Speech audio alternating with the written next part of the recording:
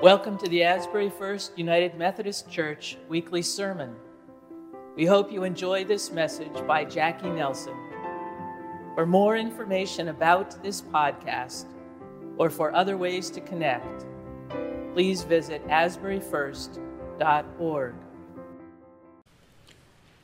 If our love were but more simple, we should rest upon God's word, and our lives would be illumined by the presence of our Lord. Friends, I wonder today if we have the faith to rest upon God's word, to keep the faith and continue to trust God even when it is difficult to do so. Dr. Martin Luther King Jr. says, faith is taking the first step, even when you cannot see the whole staircase. But if we're honest, oftentimes that is easier said than done. It's actually a lot easier to empathize with Jonah, who, knowing the difficulties ahead, turns and runs in the opposite direction. Up to this point, Jonah has been called by God, refuses the call and runs away, then faces a storm and finds himself trapped in a situation from which only God can save him. He cries out to God, is placed back on dry land, and here again, God calls. Now, there are quite a few sermons wrapped up in that summary alone. One that deals with divine rescue and grace even when we don't deserve it. Or one that looks at the relationship between turbulent waters and safety on dry land. Maybe even one that reminds us that even though we might be isolated from people, we are never hidden from God. And friends, I know Jonah gets a bad rap for his reaction in this story, but I just want to be the first to say, no is my favorite word, and running has often been my release. But time and again, I have also been reminded that you cannot outrun God. The safest place in the whole wide world is in the will of God, and while flight is comfortable, sometimes, friends, we are called to keep the faith and to stay and fight. And so if given the opportunity to interview Constance Mitchell and Reverend Franklin Florence, God rest both of their souls, I would ask them if this was perhaps their motivation in working to transform Rochester in the aftermath of that 1964 uprising, and in helping to form and lead FIGHT. Freedom, independence, God, honor, today. FIGHT. That community organization here in Rochester, New York, which fought against racism and white supremacy by demanding more jobs, better living conditions, and an end to the systemic pain that plagued Black Rochester. But I also wonder if they felt like Jonah at times, uneasy about facing Nineveh because they worried about what implications that might have on them and their loved ones, worried about whether or not justice would prevail, if their efforts would produce desired results, if the demon of white supremacy would actually be cast out, and if accountability would ever be required of those who might eventually repent. Because you see, repentance has to come with accountability. You see, Jonah resisted for good reason. And next week, we will wrestle with what this might have meant in the context of the biblical story and its implications for where we might go from here. But today, I just want us to honor Jonah's obedience this second time, to consider the decision he took to take the first step, to set out and go to Nineveh and proclaim to them the message that God gave, taking the first step. Even when you cannot see the full staircase, an act of faith from which we might learn.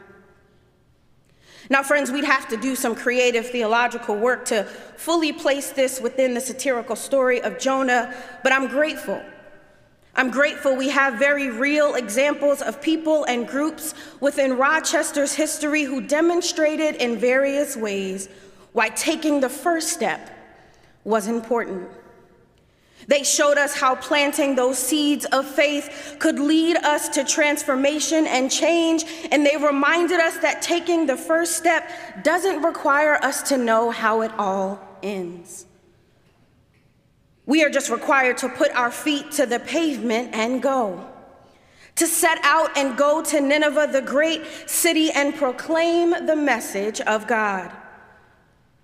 In Rochester during the 1960s and the periods immediately leading up to and following the 1964 uprisings, faith meant identifying existing organizations, forming an umbrella organization that would work collaboratively while also offering layers of leadership and decision-making authority. Faith, friends, meant acknowledging difference and still remembering that we are better together. It meant discussing strategy here at home and also inviting the expertise of those who successfully advocated for communal change in cities around our nation. Faith meant knowing we are not called to reinvent the wheel, but that we are called to draw on the resources and expertise of others in order to bring about more efficient change. Faith, friends, meant recognizing that in turning towards Nivea, none of us have to face it alone. Rochester's leaders of the time continued to plant these seeds of faith, taking those various steps in the direction of change, even without knowledge of how things might end. Taking a step of faith meant inviting leaders like Malcolm X to visit and speak to the city while also sitting down and consulting him in ways that would eventually empower Rochester's leaders to fight on. An initial act, friends, of faith that they had no idea would end up being their last time engaging Malcolm X in the flesh. For just 5 days after his visit to Rochester in 1965, Malcolm X was killed. So you see, taking a step of faith would mean honoring those that came before you, continuing their fight for justice, and organizing Black power movements that prioritize the Black community. It meant allyship by white leaders and activists which respected Black leadership and supported specifically in the ways they requested. In 1965, taking the first step as white allies for civil rights meant being intentional about where and to whom they committed their financial resources, understanding that what we fund says a lot about our commitment to justice. And that if we believe in the liberation of all of God's people, then when we recognize the economic disparities that plague some, we ought to use our resources to help them and make a change. And so today I'm grateful for leaders like the Reverend Franklin and those whose acts of faith led the organization Fight to mediate and adjudicate housing concerns, to push for corporations like Kodak to hire Black applicants, and to take seriously any issue that members of the groups brought to the table.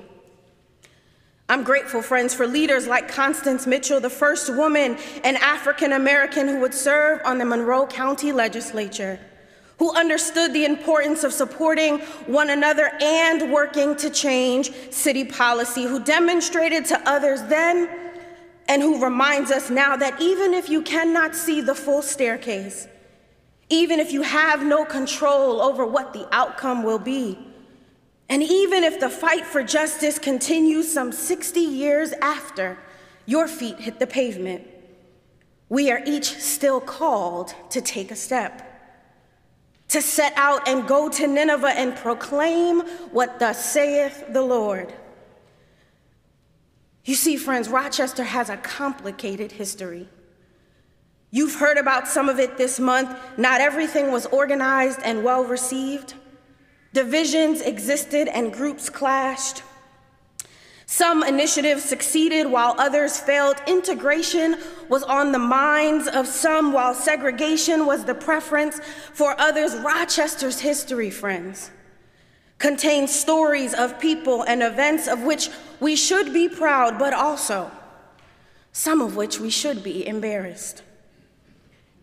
And yet faith in the context of Rochester's history has looked like a commitment to still take a step, to decide to do our part, even when we cannot control or see the outcome, to move beyond dialogue and discussion and towards demonstrations of change, to not just applaud prophets and leaders who speak truth to power, but to actually go out and make the changes personally that would impact change communally. It's to refuse to flee and hide and to instead stay and fight. So here's the reality. It is 2023, and police brutality, poverty, and oppressive policies still exist. Not just around the nation, but right here in Rochester, this place that we call home. And while some of us may live in areas that privilege us not to see any of these evils, the reality is they still exist. Which means that you and I have a choice. We could continue to dialogue and discuss these issues. We could massage our own egos by addressing them in ways that keep us comfortable. Or friends, we can get up, go to Nineveh, that great city, and proclaim to it the message of God.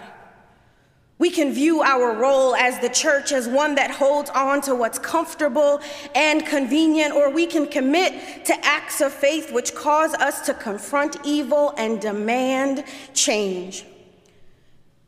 But here's the thing. Doing so is going to require something of us. Like Jonah, it's going to require us to get up and go, but it's also going to require us to give some things up.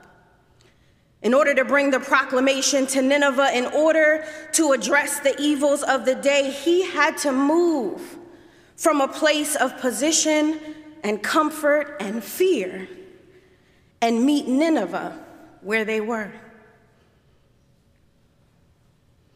Now, friends, it was also the Reverend Dr. Martin Luther King who said, "It is one of the tragedies of our nation that 11 o'clock on Sunday mornings is one of the most, if not the most, segregated hours in Christian America." And some 60 years after that declaration, we might need to ask ourselves how much of that has changed and how much has remained the same. On the surface, the initial intent of this message was to call for the Christian church to adopt a mindset in favor of integration, particularly in terms of our worship. And I do believe it was MLK's intention here to suggest that our pews ought to be more representative of the kingdom of God, within which true diversity is not only imagined, but enacted. Not just a set of boxes to check off, but a shift in our way of doing things as well. And so while I do agree on one hand that integration within worship is important, I also recognize where and how that might be impossible, when doing so requires one group of people to deny or silence themselves to fit into what's being offered. So while I believe he was talking about our worship spaces, it is my contention that this is more about personal mindset than physical makeup. It's a call, friends, to consider physical and spatial integration while also resisting the urge to be performative. It means doing the internal work necessary to create space within our practices, policies, and positions to make sure everyone is comfortable sitting on our pews. The pew representing both where we position ourselves and who we are willing to be positioned alongside. And in that positioning, what are we willing to give up?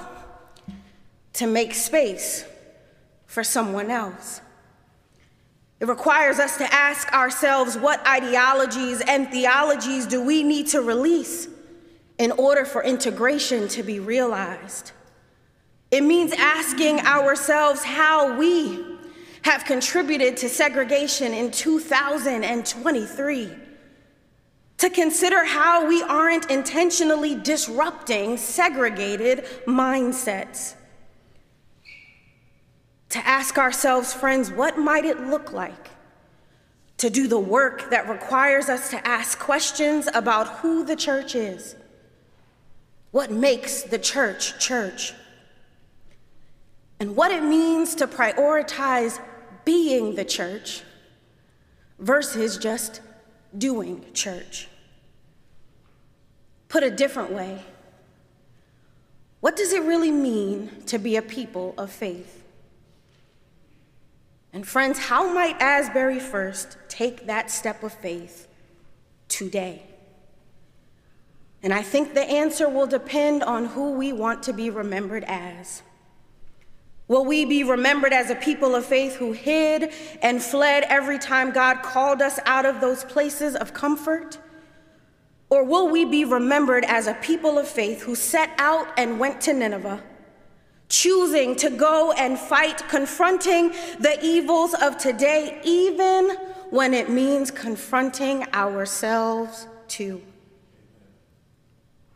After all, that is the embodiment of love to which we as followers of Christ are called. So as that hymn that we just sung goes, if our love were but more simple, we should rest upon God's word, and our lives would be illumined by the presence of our Lord. May it be so. Amen. Thank you for listening to the Asbury First Weekly Sermon. If you enjoyed this message, please visit asburyfirst.org and learn more about our mission to love God and neighbor, to live fully, to serve all, and then repeat.